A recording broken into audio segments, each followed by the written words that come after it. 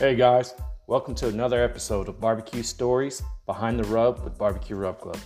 I'm your host and founder of Barbecue Rub Club, Brian Villanueva. And today we'll be taking you behind the scenes with Casey McClarity from Grilling Gods and learn everything we can about how he got started and the challenges along the way. And jump right into it. If you could just kind of walk us through like the backstory of Grilling Gods and how you guys got started, or what was the inspiration behind it, and let us know a little bit about that. Yeah, it was a really started a long time ago. My stepfather, he's always been a serial entrepreneur, and he was a construction guy, kind of like a Bob Vila used to do. He wrote books and was on TV shows, and he came up with a product called Spud Spikes. Kind of simple. I mean, you take a nail, put it in a potato, draws the heat to the center, and it cooks it faster. So the idea had been around forever, but he came across these stainless steel spikes, and basically, so he kind of created the world's first food-safe stainless steel food spike for cooking, obviously for the potatoes, but we also used them on bratwurst. It was kind of cool. It kept the bratwurst from curling up when you cooked them, and they cooked really nice. Yeah. But to do this, he created a line of seasonings to obviously go with it. So he created a line that he made specifically for baked potatoes. Obviously, it's a spice, so it can be used on a bunch of different things. But that was kind of my first introduction to the spice game. And I helped him with all his trade shows. And so since a young age, I've been in either trade shows or selling or something to do in that area.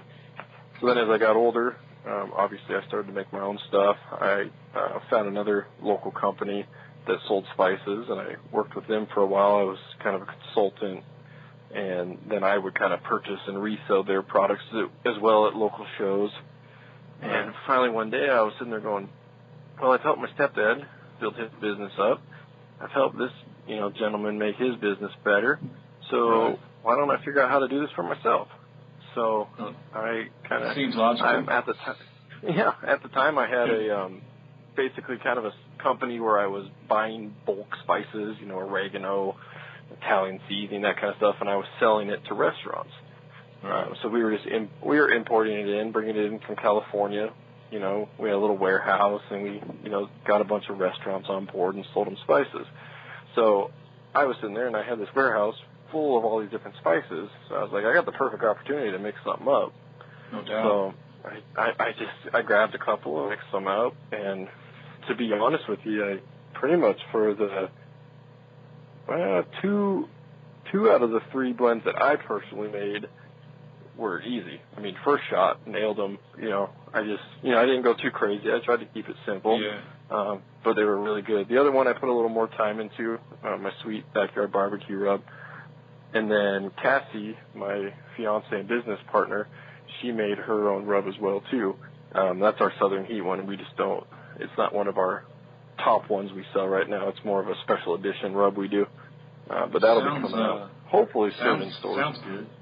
Yeah, that one sounds good. I love Heat, man. So, and I still need to try the sweet barbecue one, too. I haven't tried that one yet. Well, sweet barbecue is my personal favorite just because I did put a lot of effort into it, and I wanted to really be different. A lot of guys use brown sugar for their sweet rubs. It's pretty much a staple in barbecue. And so I was like, how can I make this a little different? So I had a really nice cinnamon sugar blend that I used to get and sell to restaurants. So I was like, well, let me try it with cinnamon sugar. And I think, personally, I believe it made a better crust. I think it crusts nicer on the meat. I like the sweet flavor of it. I love cinnamon. Cinnamon technically is healthier for you as well. From from the people watching the sugar side, it still has sugar in it because I use a blend, but just it's a little less sugar for people watching their sugar, so it was kind of a win-win. But to be honest, our big hit right off the bat was my steak and bake rub. Sure. It was just really it was simple, to the point. It kind of resembled a Montreal style, but didn't really have any heat to it. So people that didn't want spicy on their steaks or burgers, it just kind of worked nice. And then, of course, our Salt of the Gods, our newest one, has kind of been taken off like crazy, too. But it's definitely a salad lover's delight. That one's a good one, man, and that's what we sent out in our box. And I've had a lot of great feedback on it. And what about that one can you tell us that like makes that one special, because it is good, man. To me, that really differentiates. I'm a big fan of keep it simple, stupid, with anything I do, and I really wanted to simplify all the rubs I make. Even my barbecue, which I'm a huge proponent, put a lot of time into. It's only a 5 spice ingredients, 5 ingredients in it. Yeah. So it's nothing crazy. But same thing with Salt of the Gods. When I wanted to come up with it, I wanted simple, so I wanted your traditional garlic, onion, kind of salt vibe. I just like, how can I switch it up a little bit? And one of the biggest things to me is it's the hickory smoked salt I use. Nice. It adds a distinct smell to it that just, sometimes, it'll mix with the smell of the onion powder, and it'll smell a little different than the flavor might come across. But if you get that right, just kind of flavor hint smell with it, and it just comes across amazing. And then, of course, flavor-wise, it's phenomenal. I mean, it's based on a garlic seasoning salt kind of flavoring, but it ends up being more. I mean, to be honest, my inspiration for it, not the name drop, but most people know of Johnny's, at least up here in my part of the country. And Johnny's is a huge all-purpose seasoning. I mean, people, my whole childhood, we just put it on everything. It didn't matter, burger, steaks, chicken, whatever you had, you put on it. So I was like, how can I make a Johnny's that doesn't have any sugar, that doesn't have any MSG, that just tastes really good? I had, to Johnny's credit, they made a version that had no MSG, but to be honest, I actually liked the MSG version better. All right. So it almost had a better it almost had a better flavor, but MSG just didn't settle right with me. I just it just kind of gives you a gut ache. It tastes good, I just didn't like it. Right. So I was like, how can I make something that's an all-purpose like Johnny's, got that great garlic kick, but it's still, I could sell it at a farmer's market, with a clean conscience, knowing that there's no crap in it. Sure. And that's kind of how Salt of the Gods got created, and it's amazing. I mean, I know the name's catchy too, but on the store shelf, it's really been doing really well lately. That's awesome, man. Congratulations on that. That's pretty cool. What's some of the things that you've heard it being put on? I mean, we've so far tried it on like asparagus and vegetables and things like that, but what else? And someone told me they put it on a tri-tip down here in California. Another person told me they tried it on a brisket and it came out great. And I was surprised by that, but because I wouldn't think to put it on a brisket. But is there anything else you've heard that kind of like, well, that's interesting? Well, I mean, I agree with you too. The brisket, I mean, anything works on it. I learned a long time ago that I never question what anyone does on their own food and their own meat. I mean, there's combinations I've heard of that make no sense to me whatsoever. But brisket's not. I mean, granted, a lot of guys use salt and pepper. That rub certainly does have some salt and pepper in it, so I don't think it would make a brisket bad by any means. I lean towards my steak and bake for brisket. Really nice, coarse salt, coarse pepper, a little bit of mustard seed to add that difference, and of course your onion and garlic in there. But I love Salt of the Gods. I could see it working. But to your original question about kind of what's the craziest thing, it's hard. I think grilled cheese sandwiches, that has to be the only, which sounds delicious to me, so I guess I wouldn't call it crazy, but I had a guy who, he basically took the grilled cheese sandwich and you put butter on the bread and then you toast it. Well, they basically mixed it in with the butter and used like a Salt of the Gods butter as the crust on the bread. Nice. And being that it's got a good garlic salt content to it, it would probably taste good. It would taste like garlic bread. I mean, personally, I have used it on garlic bread, so while I wouldn't call it crazy, it's definitely different and sounds amazing. I might have to try it one of these days. Sure, it does sound good. I'm just thinking about it. I haven't had a grilled cheese sandwich in a while, but thinking about putting Salt of the Gods on it makes me want to try it. Yeah. So that's nice little garlic crust to it. Yeah, that's awesome. So the sweet barbecue, talking about that one with the cinnamon, I'd never had another rub that had cinnamon in it, and I tried one not too long ago, and I was blown away about it. It is really good, so I definitely want to get I'm going to get my hands on some of that sweet barbecue and try that. It was great on pork. I made some pork ribs, and so I'll have to try that with them. And that's honestly what I completely designed my for. Like a little bit of the backstory on that. I know I kind of cut off my backstory a little, but it's all good. the gist of it was once we got everything out there, and the reason I made the rub, honestly, was a chef friend of mine that works at a beautiful ranch out here called the Gazer Ranch. Really, it was on a golf course, beautiful. It's like going on a little mini vacation out in the woods, and it's really nice out there. But Nice. They wanted to make something for their ribs, and the rub they used to buy was another local guy, and he made, like most people, it's sweet and spicy. Almost Right. every time you get sweet, it's like a sweet habanero, or something where it's sweet with that extra heat. And the problem was, for most people, for the majority, the market you're trying to Right. hit, a lot Right. of people don't like hot or very hot. So he just said, hey, I'll give you a chance. Make me up something that's a sweet rub. It would work on ribs, but it can't be hot. And the biggest trouble I had was, you have to have some sort of, either guys use paprika, guys use chili powder. You have to have something Right. with a barbecue rub. Right. So, I use Guajillo chilies. I've had a lot of luck with Guajillo. It doesn't come across hot. It's crazy. You would think with some Guajillo chili, every time I say that, people think it'd be spicy, but it comes across Right. with the best way I could explain the flavor. It's sweet and salty, and not, when I say salty, not like too salty. That's just the Right. flavor profile. You'll get that cinnamon sugar on your tongue. You'll get a little bit of that salty savory, and it's just absolutely amazing on pork. And then back to your question about kind of weird things we put stuff on, I use it on corn on the cob. So I put a little Nice. butter, sweet backyard barbecue, corn on the cob. I call it my poor man's Mexican street corn. And That's exactly what my mind went to when you said that. But. Yeah, absolutely. They go a little more elaborate with the mayonnaise and all that. I don't go that far. Yeah. But I sprinkle a little bit of the sweet barbecue on it with some butter, and that with some ribs, pork chops. Just absolutely amazing combination, in my opinion. Yeah. Man, that sounds amazing. So that was... We shouldn't have done this interview around lunchtime, by the way. I know. Well, I did eat before we started talking, so... but you're doing better now than me. I'm getting hungry. Now I'm getting hungry again, so... But, so that was what got you to do the barbecue rubs. Was there anything else other than a friend saying, hey, design me a rub, or were you an avid barbecuer before then, or? No, to be honest with you, I wasn't. It's funny. I call myself, the name of my company is Grilling Gods, and most diehard barbecue people know that there's a big difference between the term barbecue and grilling. Absolutely. To most people, they don't know there's a difference in that.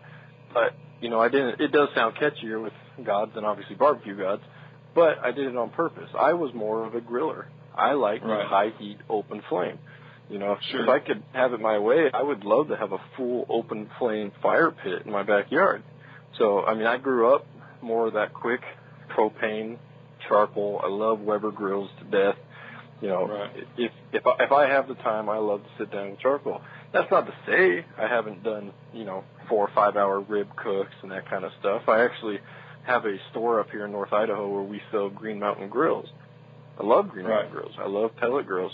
But my background is definitely more of a grilling, high heat, throw some steaks, burgers, that kind of vibe with it. So really background-wise, definitely more that than a traditional barbecue background. And then to really kickstart the idea, obviously, my buddy who was the chef, gave me the shot, and then mixed with, like I said earlier, that I'd worked with these other places, these other companies, I'd seen them do it, I'd learned some things, I'd helped them with some ideas, and I'm like, hey, I think I got enough, chops. I've done this long enough. So I threw myself out in the fire and got burned a few times, and that kind of made it work since. Absolutely. No, that's awesome. And there's a huge difference between grilling and low and slow barbecue, but I think a majority of people probably start out grilling. That's definitely how I got my start. I didn't know anything about low and slow barbecue until I moved to Texas and invited some Texans over, and I had a grill, and kind of the looks and stares that I got when I had told people that they were coming for a barbecue, kind of learned real quick that didn't mean busting out your propane grill. So maybe unless you're from Texas or Kansas City, that most people I think start on a grill. So yeah. Yeah, and grilling. No, I agree completely. It's kind of it's kind of what, you know, if you think about to the kind of roots of barbecuing when Weber first came out, you know, after the, you know, World War II, when guys were coming home, you know, and it was just that everybody, you know, got their nice house in the suburbs. You know, they wanted to go out and grill. You know, charcoal grilling was huge. A lot of people's background is their dad out back with the charcoal grill, cooking up some burgers and hot dogs. So absolutely. And with the setups that they have nowadays, where you can, you know, put it off to the side and do some indirect heat and throw some wood chips in there and different things like that. I mean, we're just as close to smoking as low and slow as anything else. So. Well, not to mention every guy I know that's got a, you know, nice, super nice Yoder or even one of these Green Mountain grills, one of their big ones, they still have a nice Weber sitting next to it. Or, you know, a little propane grill that they like to sear off. So, you know, I think it's like anything. It's like in cars, guys too, Chevy, Ford, you know, I've met a lot of people who are just diehard barbecue, maybe not as much grilling, one or the other, but the real barbecue guys, they use anything at their disposal to make good food is how I see it. That's it. And all you need is really a source of heat, and as long as you can get that, and that's really all you need. So, hey, I got an amazing rib recipe that I make in the oven, and my buddies give me crap over it, but I make an amazing rib. I put them on like a cookie sheet, basically what I call it, but just a raised rack, and then I put it up on the raised rack over a pan underneath to catch the drippings. I put a piece of foil over the top to tin it, and I cook it straight in the oven, and they come out delicious. So, I mean, I always joke. I say these big pellet grills they're big outside ovens. Right. So you're adding that smoke flavor is why you need them, because you want that smoke flavor. But sure, you know, I get a lot of people in my barbecue store that get a little discouraged, thinking, you know, they got to go spend $700-800 to make decent food, and it's just like anything. Having the top of the line definitely makes your life easier, and you can make cool stuff, but that doesn't mean you can't figure it out without it. That's it. That doesn't mean you can. Yeah, I agree. But I'd like to hear more about that oven recipe grill ribs. I got a buddy of mine that tells me he makes 1 hour ribs. I'm like, man, I don't know, man. I have to try them. I have never tried them, but. Well, 1 hour might be pushing it.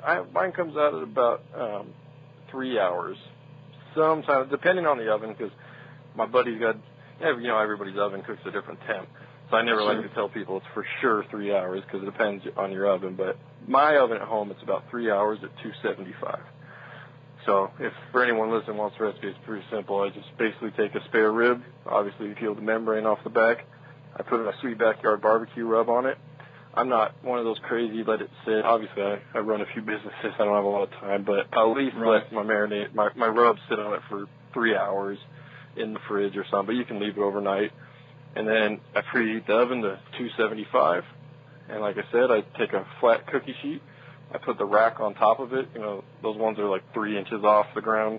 Gotcha. And then I set the whole rib on there, meat side up. Just put a piece of foil over it, and, you know, not to like fully cover I don't close the edges off. I just put enough over it to kind of tent it. Put it straight in the oven, 275, 3 hours. Pull it out when I like about half an inch to 3/4 inch of peel back, you know, from the meat slipping back on the end of the bone. Sure. And, you know, that's how I make them when I'm in a hurry or, you know, going somewhere quick, and I think they come out great. You know, hour sounds a little quick to me, but I don't judge anything until I taste it. Yeah, no doubt, right? And that's all that matters. The biggest thing, one thing that matters the most is that when you eat it and the people that you're feeding it to like it. That's all that really matters. And as long as you get some compliments there and you got some honest feedback, that's all that really matters. That's what I tell people all the time. You know. Well, and I like that style too, just because as you probably heard, I didn't say anything about barbecue sauce, and you know it depends what part of the country you're in. But I obviously like more of a dry. I like a dry rub, but I'm also on a rub company, so I don't know if that's on purpose or not. But the reason I do it that way is so then I'll cut them up into individual pieces. We'll serve them, and then we'll actually have 3, 4, 5 different barbecue sauces that you can then dip them into.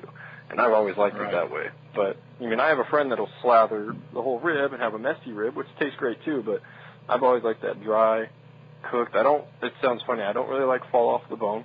I actually like just a little bit of, flex or bounce or whatever they like to call it. I like a little bit of toughness to it, and then I like to just dip it into barbecue sauce, and I can kind of have a spicy barbecue sauce, a mild, Sure. and I can kind of eat it that way. Is how I've always liked them.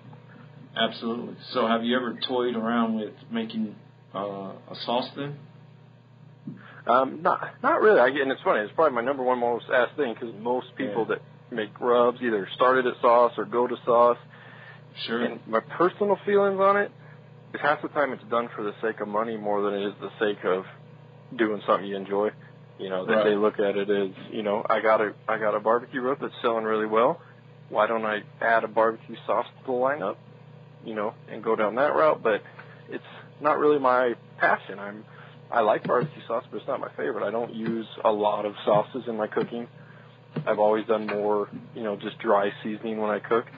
So Sure. I feel like I'd be making it just for the sake of making it, where it's not really my passion, I guess. And and a little bit about me, I'm a passion guy. I just do what comes to me in the moment, what I enjoy doing, and I just don't want to be fake about stuff. And I felt like if I, why I think I could make a decent one, I feel like it'd be fake, and I'd be doing it just for the sake of having a barbecue rub in my lineup. Yeah, that's a little unfortunate, man. Because with your approach to how you make your rubs and everything, it seems like you could bring a little extra flair or something different to a sauce as well that would just really be good and complement the rubs. But I completely understand. I appreciate passionate that. about it. Yeah, I'd be interested to see what to you your would point do. too. Well, to your point, honestly, and people have asked me, and what I would love more, I would love to find a really passionate barbecue sauce guy that makes great barbecue sauces, and then we team up and we get a mixture of this guy's barbecue sauce mixed with my rub, and then that sounds more exciting to me. That's something I'd be excited about. Yeah. All right. Well, if I come across someone, I'll let you know, because I get.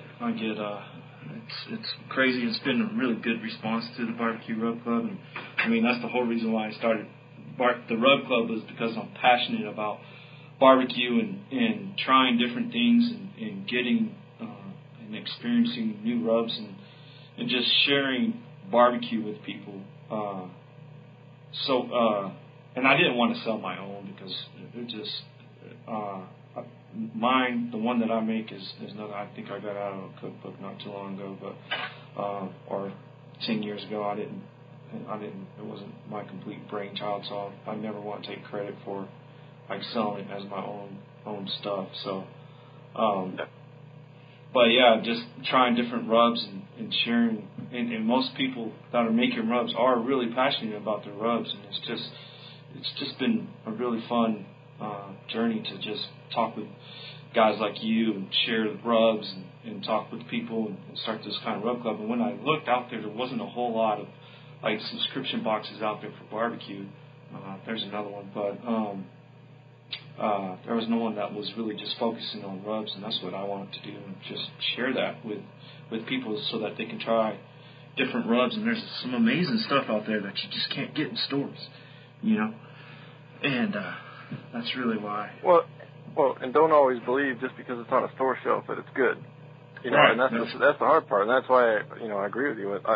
I know a lot of guys that make some great stuff and die hard, and it doesn't see anything but their own backyard. So it doesn't always. The hard part with rubs, there's tons of people that make them. So I have to be half and half. I have to have my passion, but I also have to be good at marketing. I have to be able to sell. I could have the best tasting rub in the world, but if that label doesn't look right, it doesn't pop out to you on the shelf. So it is hard, and I get guys that are like, I can make a good rub, but I don't want nothing to do with selling my rubs, and I don't blame you. It's not an easy industry to be in. You're a dime a dozen, unfortunately, because there's lots of stuff on the shelf. You're competing for shelf space, and you have to be just as much a marketer as a cook. And for a lot of barbecue guys, that's just not their thing. I've always been in sales or done that kind of, so it was natural for me. But I get it. A lot of guys are, they just make good food. They, if someone else maybe took it, sold it for them, maybe. But I get it.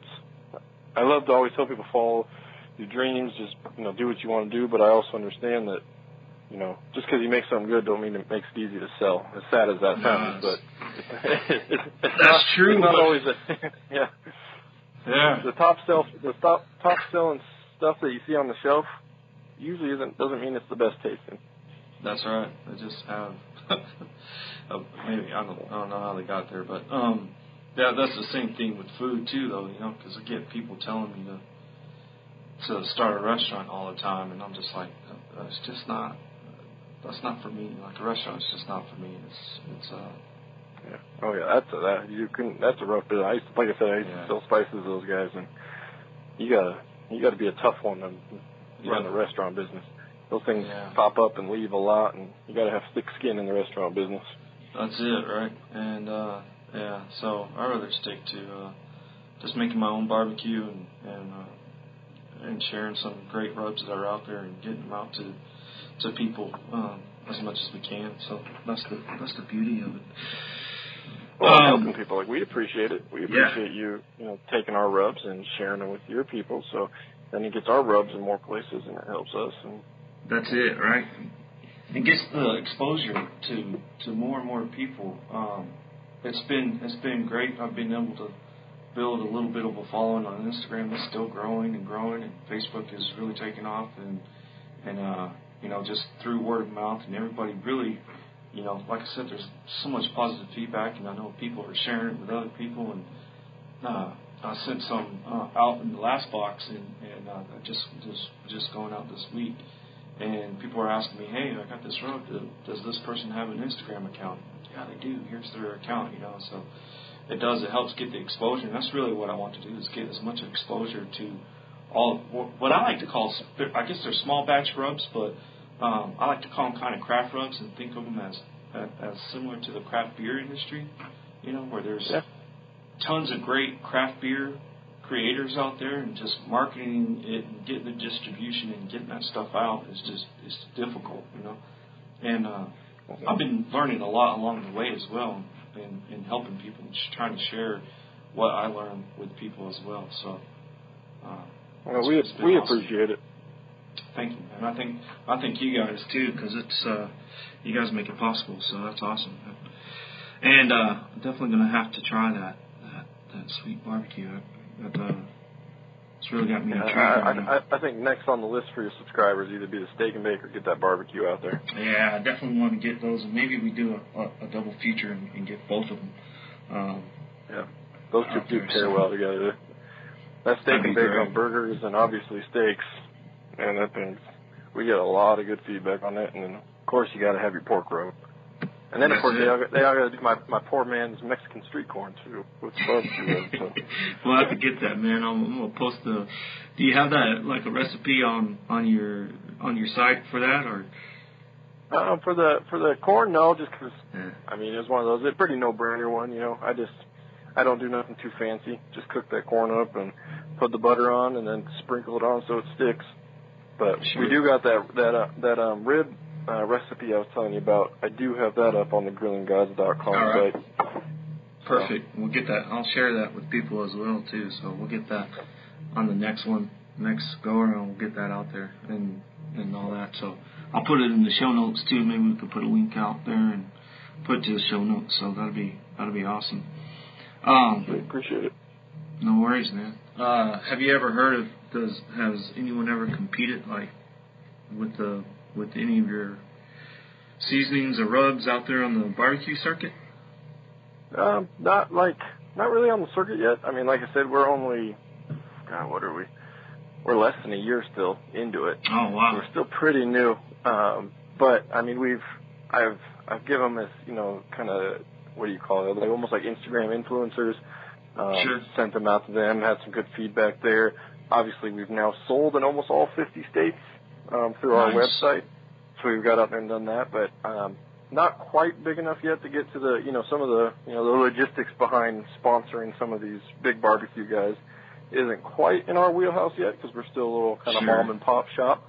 But yeah, so no circuit wise like that. But it would be nice, to have that. But my kind of thought process on it, and because I've been approached by a few Instagram people that are in that world, is I'm not opposed, like I said before, to low and slow competition barbecue, but I didn't make my rubs for those guys. You know, I have guys that cook that way and absolutely love it, but I wanted the guy that just worked 9 to 5, got off on Friday, has a couple hours to sit back, have a beverage of his choice, and make a steak that's really freaking good, that makes him feel good, makes his family feel good. I mean, just because in my experience, I've talked to a lot of guys, and it's kind of an ego thing when it comes to barbecuing, you know? You know, no one wants to think that they can't grill or can't barbecue or make something good, but I've had a lot of people open up to me, especially selling these barbecues, you know, with the Green Mountain and stuff, and they just tell me they get the stuff, they went out and cooked with it, and their food tastes horrible. They didn't know what they were doing, or it didn't taste right. So I wanted to hit that. I mean, from a marketing standpoint, it makes sense too. I want the 90%, you know, the guy that cooks burgers and steaks and hot dogs, but I still appreciate the credibility we have that our barbecue rub does really good with low and slow, and that we make some mean brisket with our steak and bake. But I really enjoy the day in, day out steaks, burgers, ribs, corn, chicken.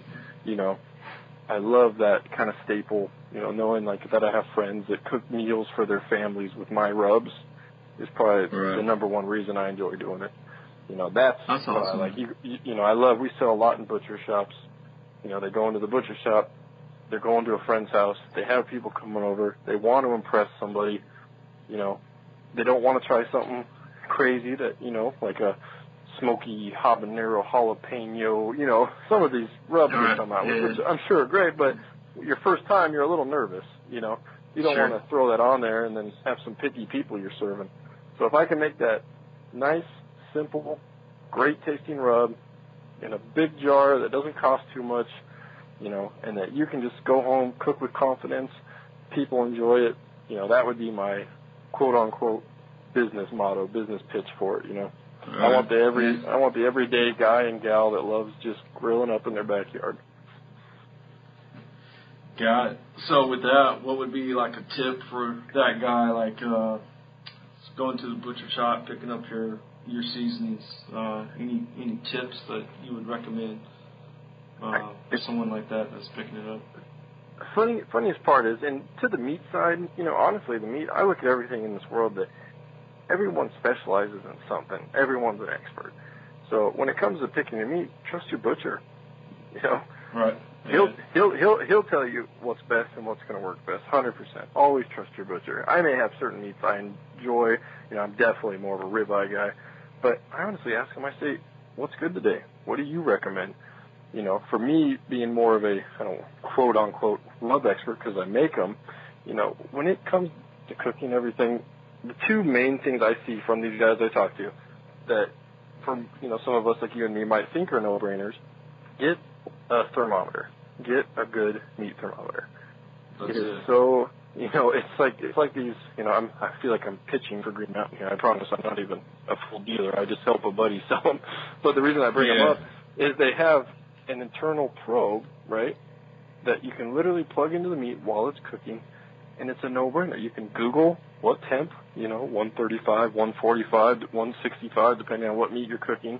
And if you just follow the temperature guidelines, you take a little bit of time, you season with something that you like or have tried before. You don't go too much. I always recommend when you're doing something the first time, do a little less seasoning. You can always add more. Sure. You can always add salt and taste, you know. I've had people that take they'll post a picture on Instagram, and that thing looks like it was colored with a marker. There was so much barbecue rub on it. I mean, it's just insane to me. And then when you hear back, well, that was salty. You're like, well, I wonder why. But yeah, no doubt. So really, it sounds simple, but I like simple tips. Get a really good meat thermometer, and honestly, it'll take all the worries out of it. I know everyone I talk to, everyone's either afraid of undercooking their chicken or overcooking their steak. Yeah. Two biggest complaints I hear, and it's a good meat thermometer. Especially you can get a nice digital one that you can watch it as it's cooking. Yeah. I mean, not to knock the pro. I use the handheld probes too, but the little digital ones that you can plug them in, you can set them on the side. It just takes the guesswork out. I like, 135, maybe, or I'll pull it at 135 on my steak, and after it rests, which brings us to my next point, rest your meat. Another simple tip. Before you cut so into many, it. It's just the way that the muscle fiber relaxes the muscle fibers. It reabsorbs the juices 10 times better meat just by that. And, and there's not really a set number that I go off of how long it rests. I'd probably say 5 to 10 minute range. But just resting your meat, good thermometer, best advice I could give to anybody. Yeah, for sure. I mean, that's great advice too, and that's what I always recommend to people. Like, just meat protein. A lot of people. I've heard a lot of barbecue guys say, "Oh, you can tell by the feel and this and that." But for someone who's just starting out, you can't tell by the feel. You're not going to know what that feel is like. The old palm of the hand trick. I know what you're talking about. Yeah, and that's hard to teach. If you can't teach that on a hamburger or a brisket or a pork shoulder. That doesn't work. That trick doesn't work. So I tell everyone, just cook to temperature. That's the trick. When I make turkey every year, of course I smoke them because I'm a barbecue guy. I love low and slow, and I do have a grill though. So like you said, most guys I have 3 pellet smokers. So maybe a little obsessive with the amount of smokers, but also a grill as well. I always smoke my turkey every year, and I cook it to a temperature. And everyone is always like, "Oh man, this is the best turkey I've ever had. It's so juicy. How'd you get it so juicy?" I'm like, "Well, I don't put it in the oven and wait for that little thing to pop, which is by the time that does, it's always dry. And I cook it to a temperature on the smoker. And every year, that's how you get the consistency, and it works. It works great for me. So yeah, the temperature is definitely. Well, it's like anything else in life. Any other thing in life, for the most part, you fall on certain. You go to job. You're supposed to think. I was a mechanic in my younger days. When you're putting something together, you torque it to the torque spec. There's no ifs, ands, or buts about it. So it's funny. But when we come to cooking, we just start kind of winging things. And we think we're winging it. We're thinking we're winging it because it actually makes it easier, but in the long run, it actually makes it harder. Yeah, it does. Like, when you just learn to cook the temp, you come out, you check the temp, you still got another 10, 15 degrees to go, you let it sit until it gets there. You do learn some tricks, and you start learning your hot spots, your cold spots on your grill, and when to pull it off, knowing that it will raise in temp when it's resting, and, there's more in-depth to it, but to the gist of it, cook to your temp, let it rest, don't go super crazy on the spices, nice even coating, and for 80%, 90% of the population out there, you're going to make really good food that way. That's it. And my wife is always trying to cut right into the meat when I pull it off. I always go, like, nope. No, don't do that. No, please, let it rest. It's not ready yet. But most of the time, man, she ruins it. She cuts right in. I'm like, just wait. But and I have to remind her. But yeah. Sorry, I didn't mean to cut you off. I was just gonna say it's all good. most of the time they do it is because a lot of people cut in to check to see if it's cooked. But if you just trust the temperature, you would know it was cooked. That's it. Yeah, I remember my wife, and she's great. She has her own health and fitness company, and she's been on a health kick for like 8 years. So it's not really a health kick, I guess. It's more of a lifestyle. But she's kind of past the kick point. Yeah, she's past the kick point, and she's been really successful at it. She lost 80 pounds, and she's managed to keep it all off. But when she first started off cooking, she would cook chicken a lot. It was decently healthy, It's not a red meat, and would come out dry all the time. I'm like, man, this is just really dry. Like, why don't you just cook it to the temperature? And she's like, and then I bought her and made sure she had one of those hand probes that you could just put in. And she cooks to temperature every time now, and it comes out great. It comes out delicious. It's juicy. It's good chicken, even in the oven. It's funny how that works. Yeah, it's great, man. So that's a great tip. And some people, hey, man, my chicken's coming out rubbery. Did you cook it to temperature? I don't have a temp probe.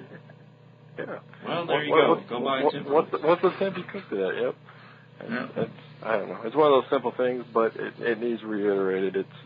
It doesn't get used. I go to lots of people's backyard parties, birthdays, and I hardly ever see them. Or, I think I got one of those, and they'll dig it out of the drawer somewhere, and they find like someone they got at, Wally World or something for $9. There is a quality level to it. Just like in my mechanic days, there's torque wrenches that will actually set it to the right torque, and there's ones you buy for $8 that will be off by 10 pounds, and that matters. They'll click. They'll click, but the torque you got is probably totally different. Might not be the right number, but hey, So, but that's not to say you got to go out and buy the super top of the line. There's a lot of stuff right in that middle land that is fairly accurate, doesn't cost too much money, and will work.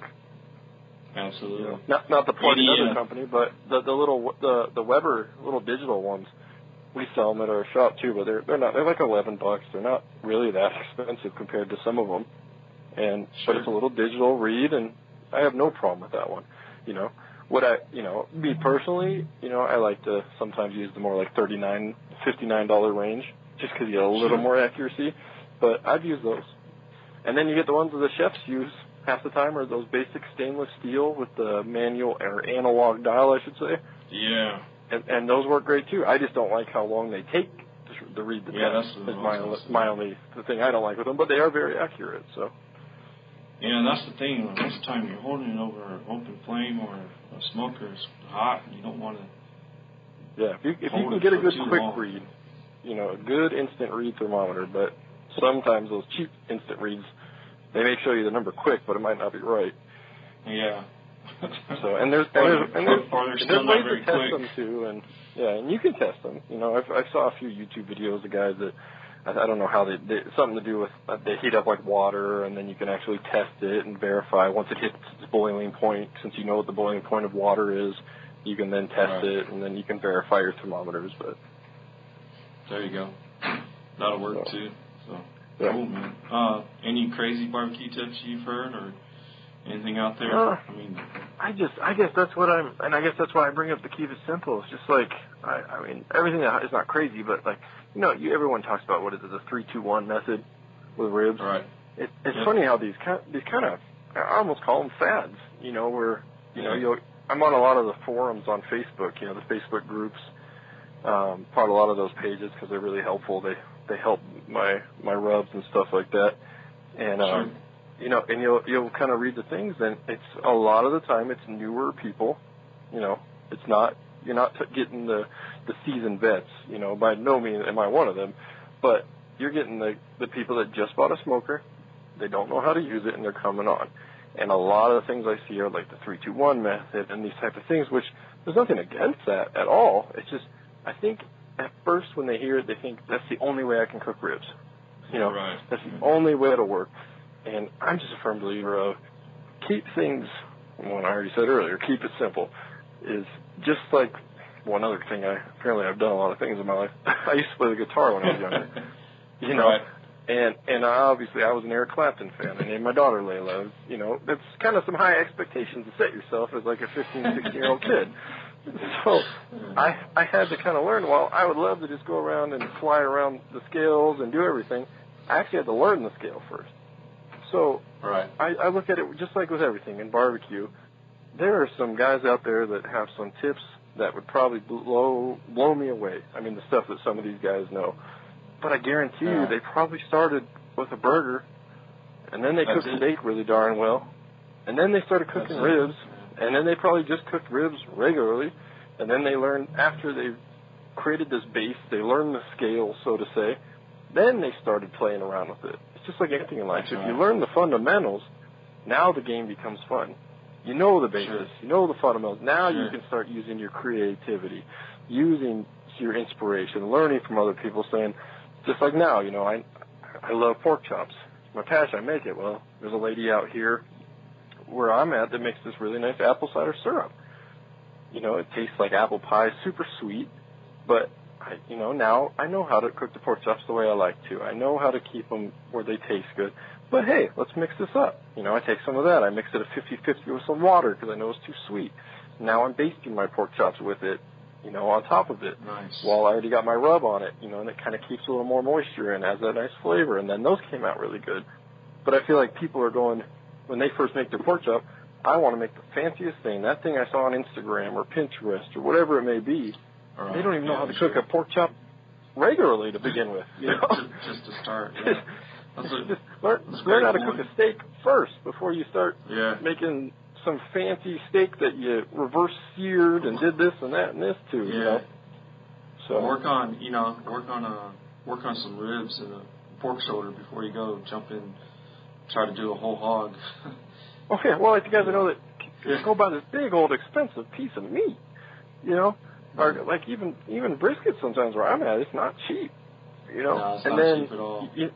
you just burnt a sirloin. You couldn't even cook a sirloin to the right temp, but you're going to go after a brisket, like that's crazy.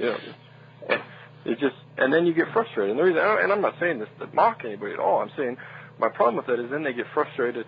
Then they think that barbecue grilling is not for them, and then I'm losing customers because I want them to be good. It's in my best interest for people to grill more and barbecue more, and I want it to be simpler for them. So everything I say is, and by no means, an insult towards anyone. I just want people to slow down, learn the basics, progress, just like any, world champ barbecue guy. I guarantee you he's cooked a lot and he's practiced a lot. So it's just like anything. There's no shortcuts. Sure, absolutely. Yeah, I had many failures along the way of getting to a point where most people, I get pretty good compliments on my food, and I get a lot of people, I say this a lot on this podcast, but I get a lot of people telling me, man, this is the best chicken, or this is the best ribs, or this is the best brisket I've ever had, and it always blows me away, because then I can go to competitions and get my ass handed to me. But I had a lot of failures along the way. I was a great football player in high school. Yeah. But that doesn't mean I'm going to make it in the pros. That's it. It's just baby steps, right? And so there's a lot of failures along the way, a lot of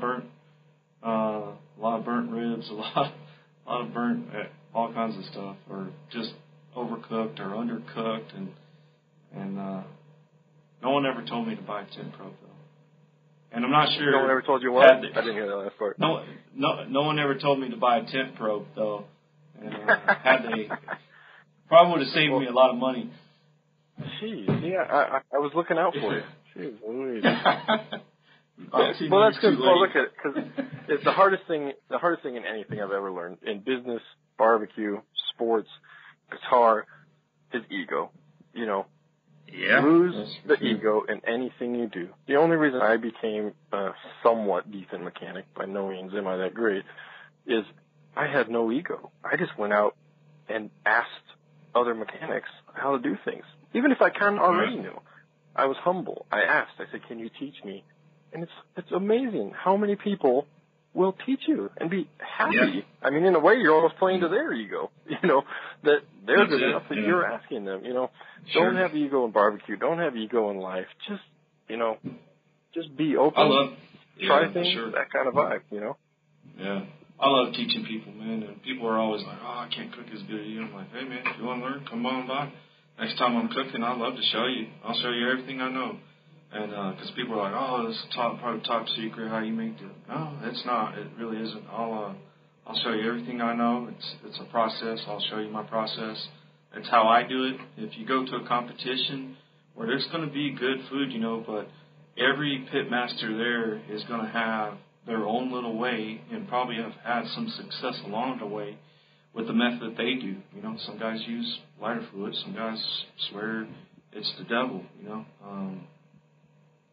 But Myron Mixon, one of the top barbecuers in the country, uses it all the time. So, there's probably 100 different ways to cook and or more, and most people are typically more than willing to share it with you. So that's the awesome thing about the barbecue community that I've found.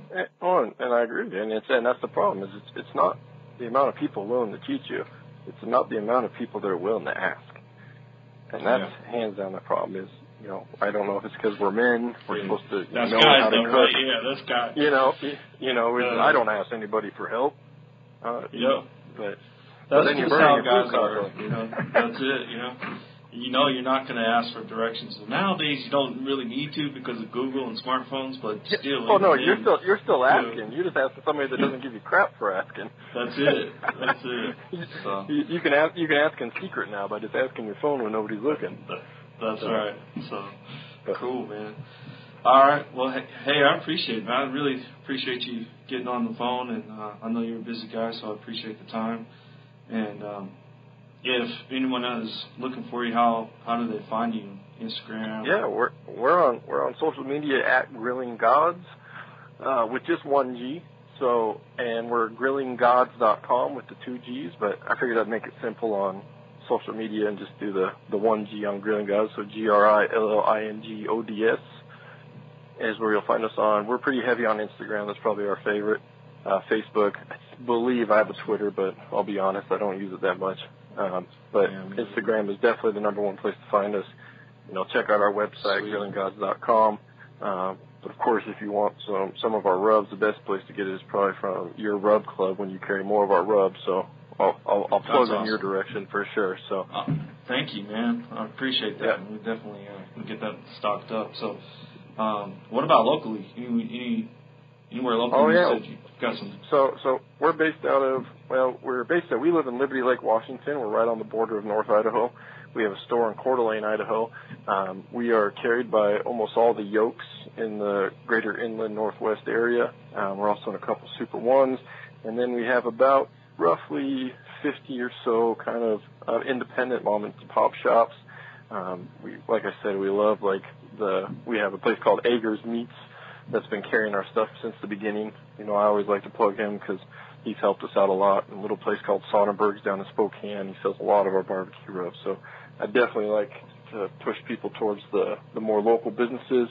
But that's nothing against the big guys, too. I love my big stores. So it gets our name out there and definitely helps us move a lot of product. Awesome.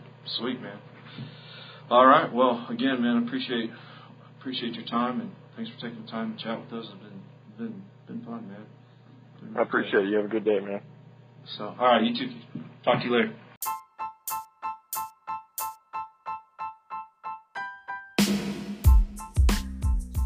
All right, guys, that wraps up this episode of Behind the Rub with Barbecue Rub Club. Really hope you enjoyed it as much as we did. Be sure to check us out at barbecuerubclub.net. That's bbqrubclub.net. And if you haven't already, be sure to sign up for our Barbecue Rub Club subscription box, where we're featuring some of the best up-and-coming rubs on the planet. We have a special coupon code for our listeners, BRC Podcast, all one word. Again, that's BRC Podcast, all one word, for 15% off any purchase. And don't forget to follow us on Instagram and Facebook. Until next time, we're out.